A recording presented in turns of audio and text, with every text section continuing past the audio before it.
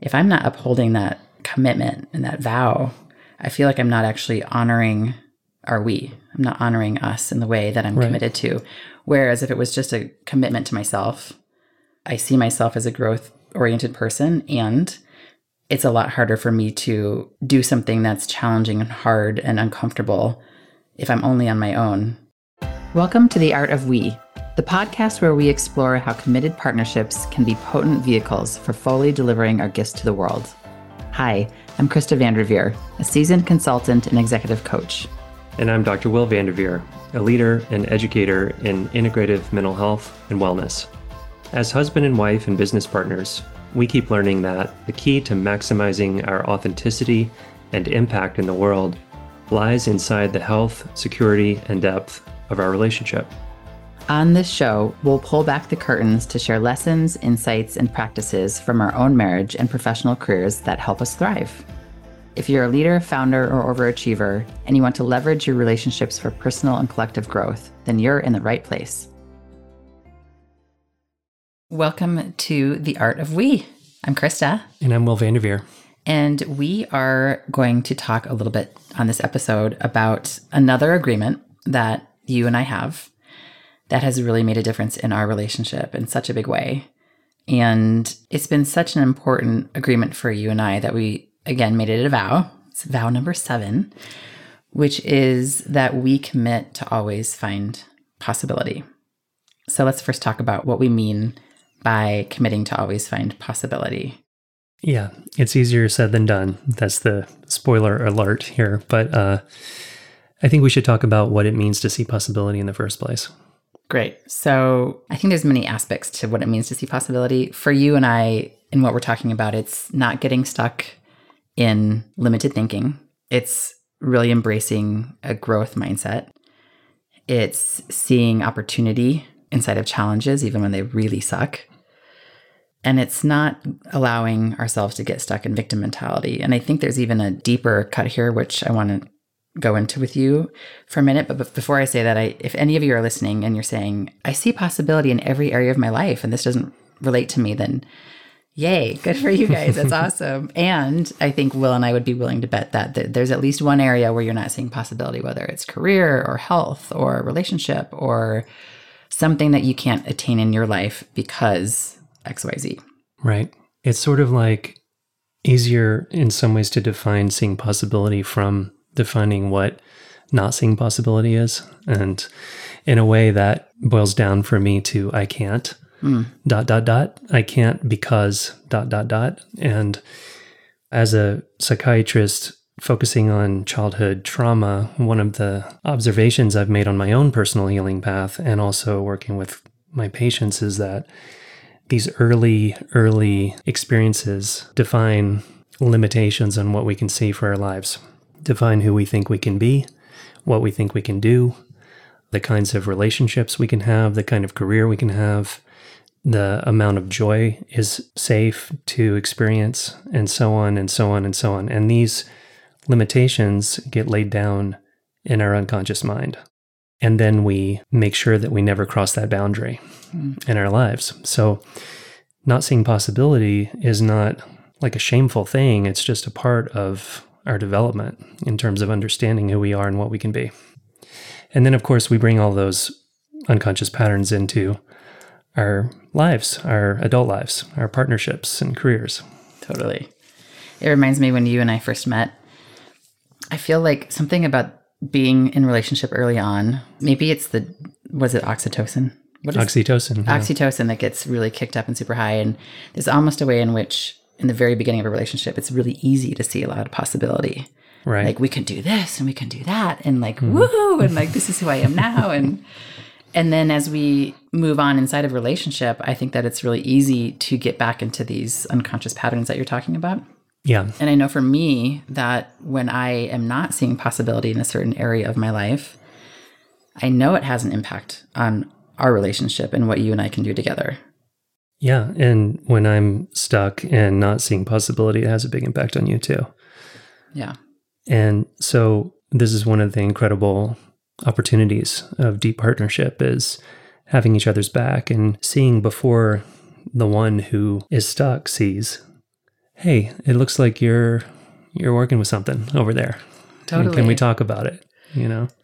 I think that's important to point out. You've told me this before, that usually it's the partner who can actually see when the other partner is getting stuck before the stuck partner can see that they're stuck.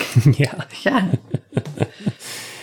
It reminds me of a moment we had early on in our dating when I was embarrassed that you pointed out a blind spot I had. And I said, I want to see the blind spot before you do. And you said, well, then what am I here for? Exactly. Yeah. That was a good moment. Yeah. So we see these limitations in our beliefs come up in every aspect of our lives, every area of life when we pay attention.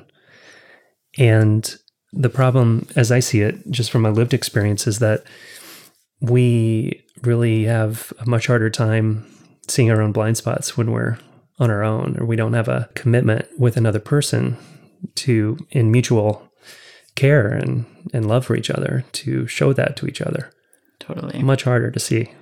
So much harder. And what I know for myself is that having, and maybe this is what you're saying, having the actual commitment with you and a vow, a foundation of our marriage, if I'm not upholding that commitment and that vow, I feel like I'm not actually honoring I'm not honoring us in the way that I'm committed to.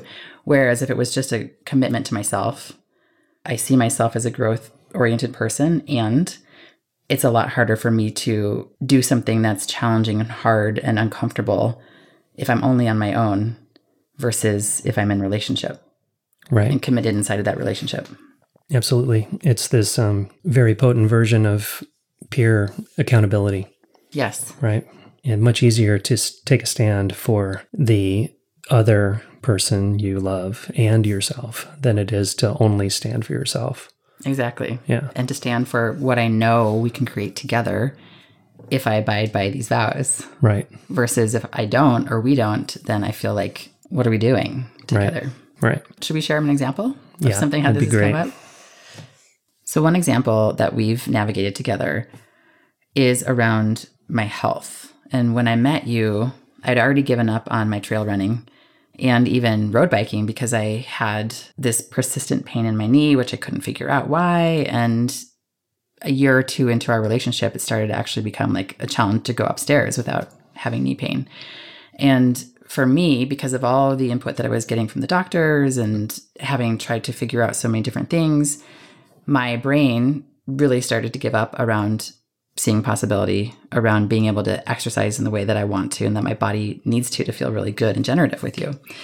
So my brain, it's almost like it had these grooves that were carved around, it's not possible, I've tried everything, this really sucks. But it would even go deeper than that. It would go to, how am I going to feel good in my body? How am I going to feel sexy to you?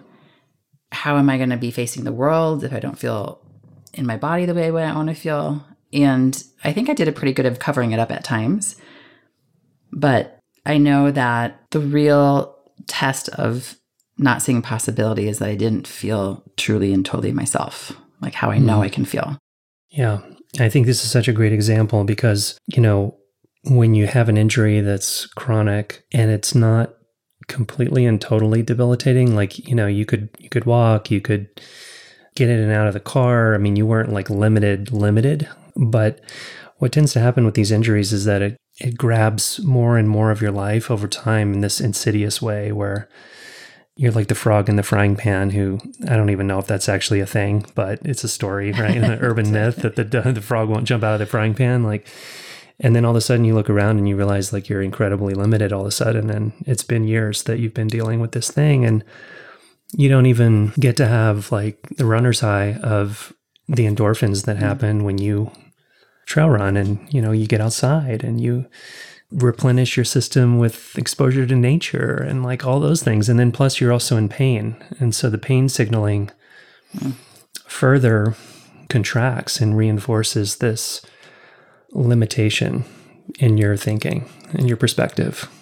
And I would say that then all of my other ways of trying to feel more comfort kick in, which aren't actually healthy for me. Like, that sugar, I love chocolate. Like, it's like I grab the things that have me feel more comfortable, but then actually have me feel much worse. And substitute. a substitute for it.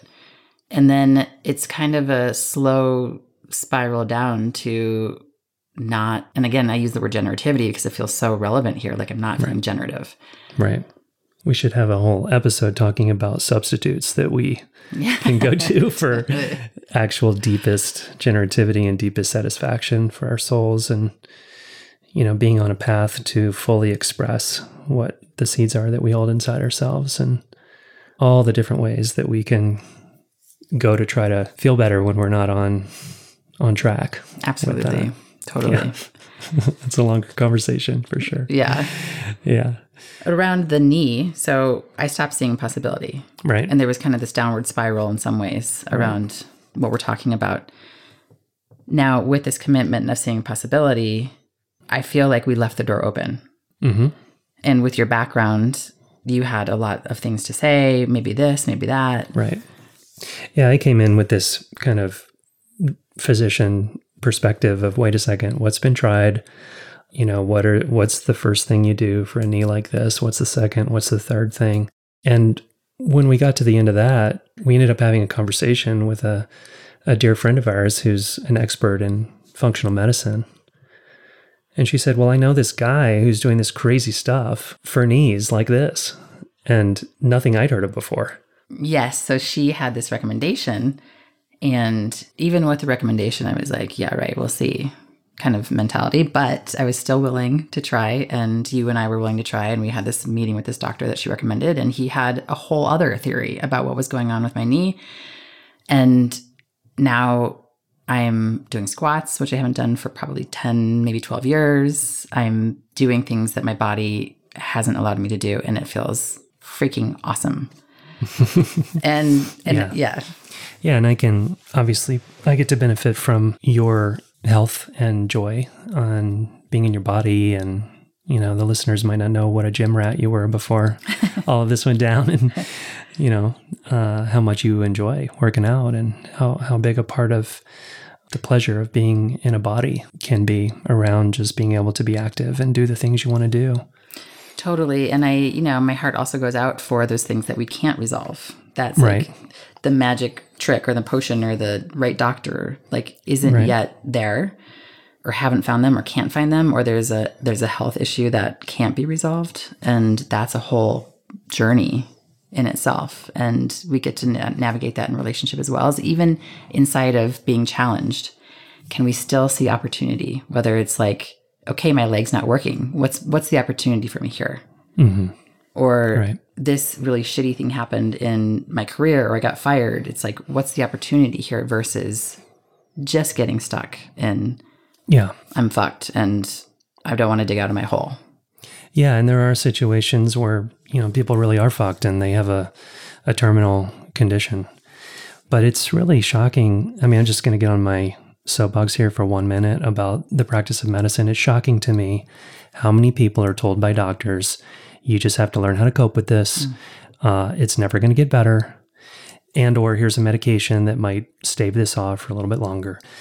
I'm not talking about the terminal conditions. Those are real. I mean, people get cancer and there's no answer for some kinds of cancer. But I'm talking about people like you who had a knee issue, and it's like, well, we've done everything we can do. And as a psychiatrist, how many people came to my practice having been told over and over and over again, you're bipolar, you're going to be on meds for the rest of your life. There's no other option.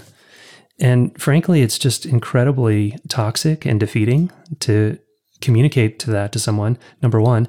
Number two, it's not true.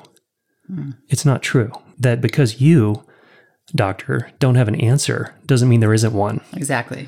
And it's so frustrating for me that that's still going on. We hope you're enjoying this episode.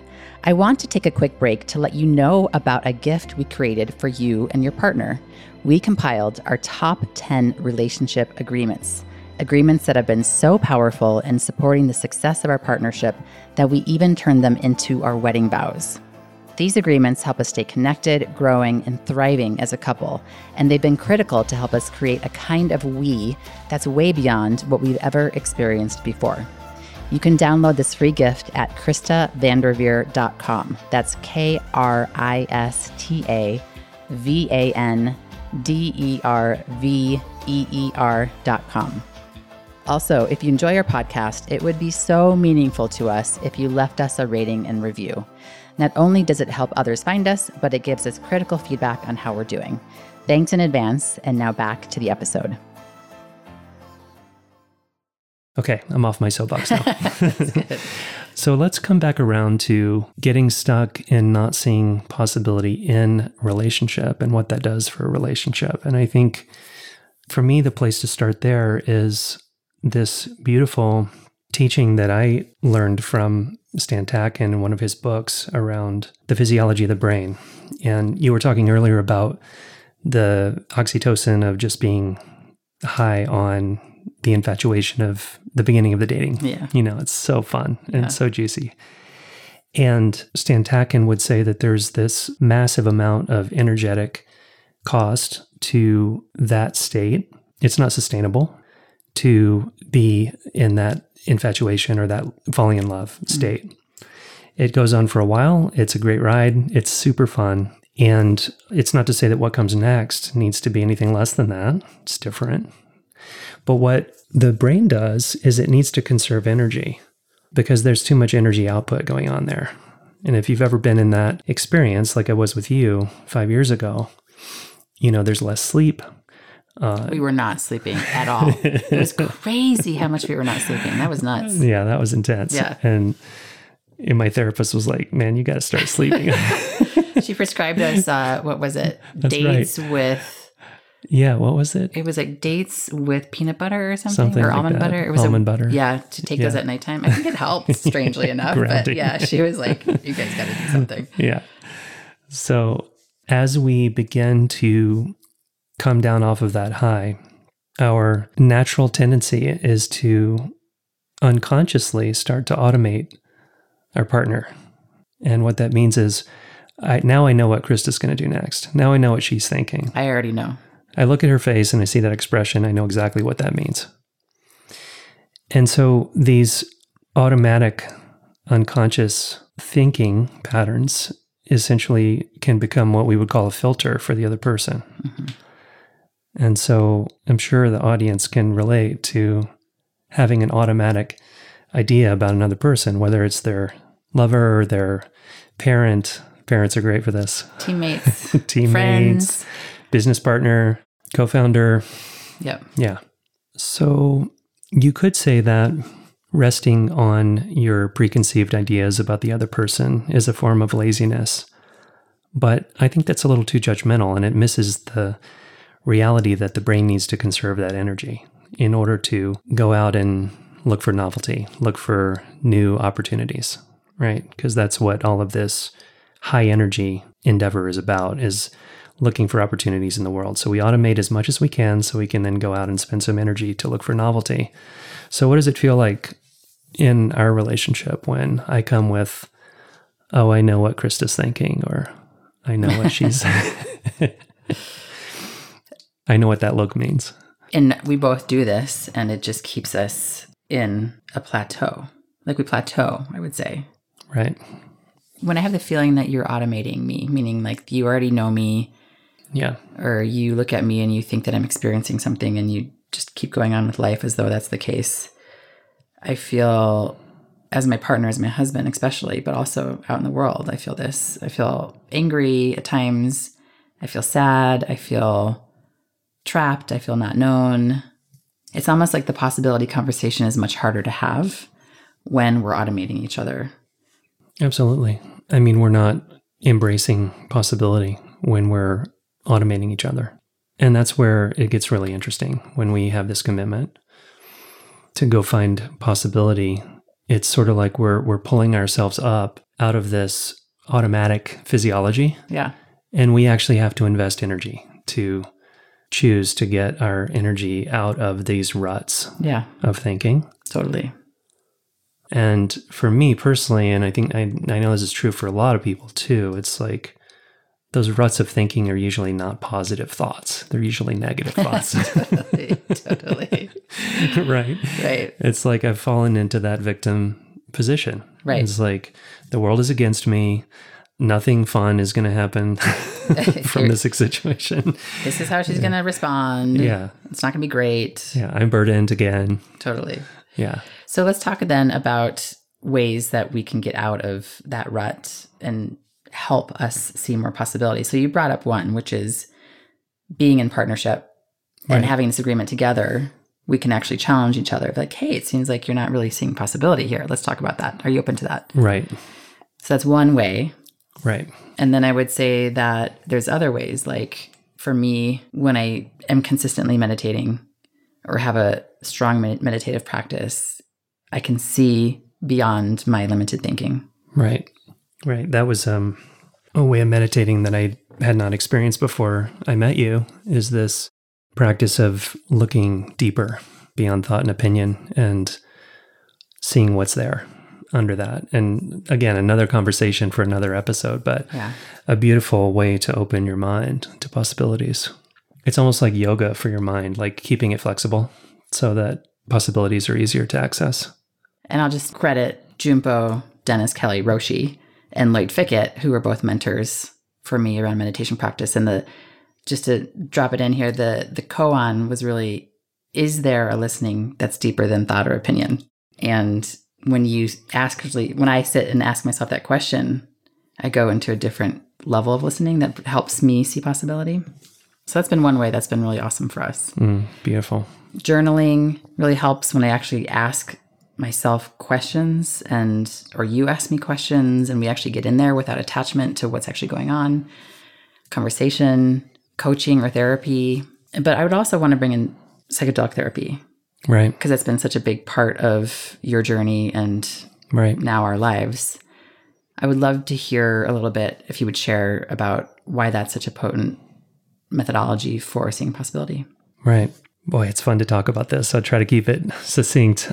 Well, I think it starts with looking at, earlier I was talking about early childhood trauma and the patterning and the limitations and beliefs and possibilities for our lives. And we all live on this spectrum of mental health and wellness versus mental illness at the other end of the spectrum. And it's a gradient from one end to the other. And for folks who have experienced really severe depression or PTSD, you know what I'm talking about, that there's very little ability to get beyond your thinking or get beyond your experience of your condition. So psychedelic therapy offers a brief chemical, it's like a chiropractic adjustment for your mind. It's like a chemical opportunity where you can, what we saw in our participants in our MDMA research that we did here in Boulder some years ago, is a very common refrain was, I can now see the forest for the trees. I'm not lost in the forest anymore. It was really remarkable how people would say that in different ways in their own words, because these ruts that we were talking about in thinking get opened up.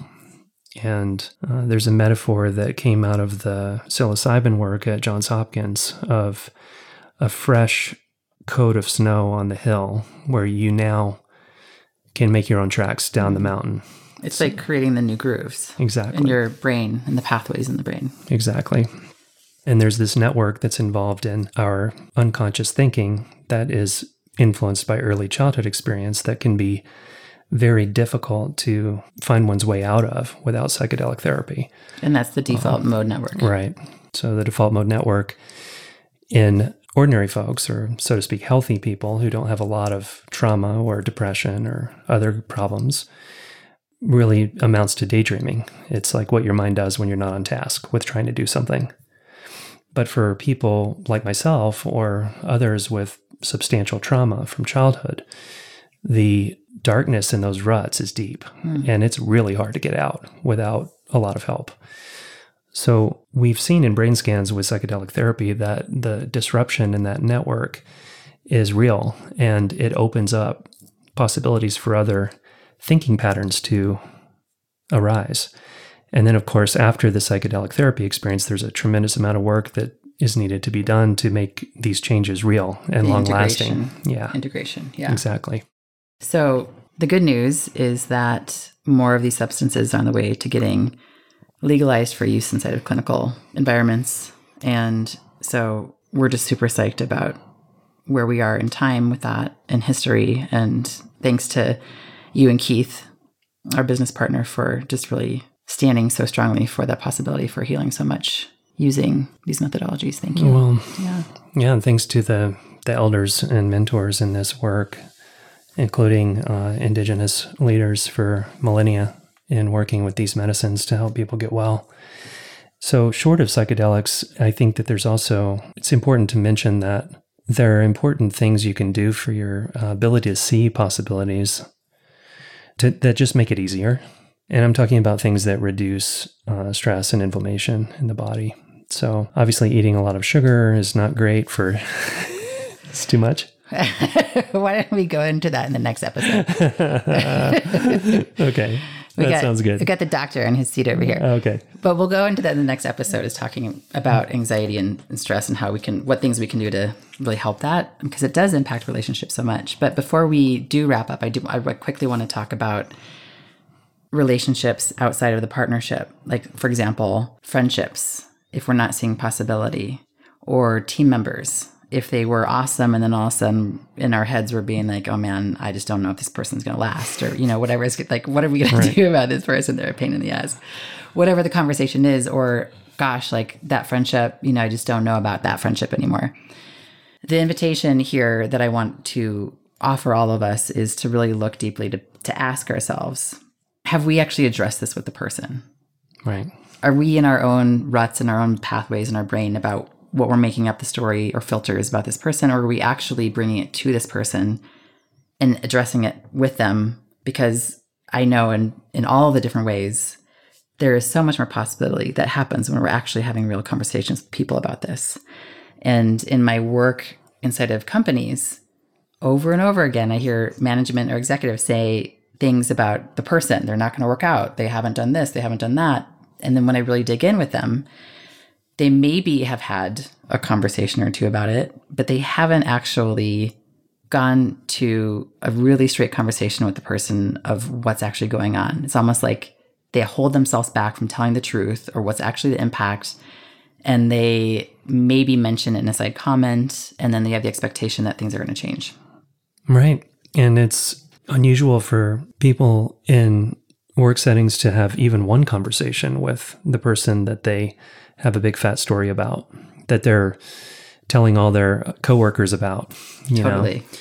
And complaining. And it's really quite amazing how deep these stories can be about that a person is just how they are. Yeah. And, how did we become who we are? A lot of it is from feedback from other people who cared about us. Right. And how horrible is it to imagine that people are walking around us being like, well, they're just that way, versus actually addressing with us. I mean, that would just be horrible. So the invitation here is to look around, look at your partnership, look at your relationships, look deeply in yourself at your whatever is most important to you, your career, your health, your kids, and really look to see, where do you feel contracted and collapsed and not seeing possibility. And we invite you to look and possibly use some of these things that we mentioned here to get support. Yeah. And, as you just mentioned, one of the most powerful things you can do is look at what your filters are about the other person and have the courage to bring that to the other person. Totally. And it's scary. It can be very scary. It's really scary. It's hard. And there are ways to set that up where it can go better than other ways. Yeah. For sure. Like, I'm really standing for our relationship here, and I really care about you. And I've noticed that there's something that comes up for me. Right. Are you open to talking about this thing that's coming up for me, and so we can try to resolve it? Right. Or like the other day, one of my friends is going through a really hard time, and I needed to tell him, like, I'm really bored with hearing your story about how hard it is.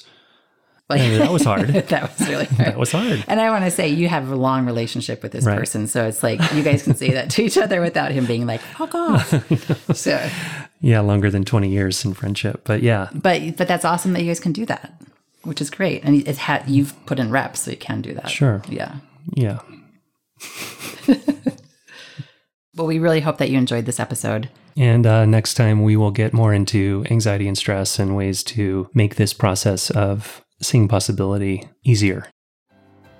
Thank you so much for joining us. If you found this content valuable, please follow this show and share it with your partner or other key collaborators. If the show sparked an interesting conversation based on these topics, we'd love to hear from you.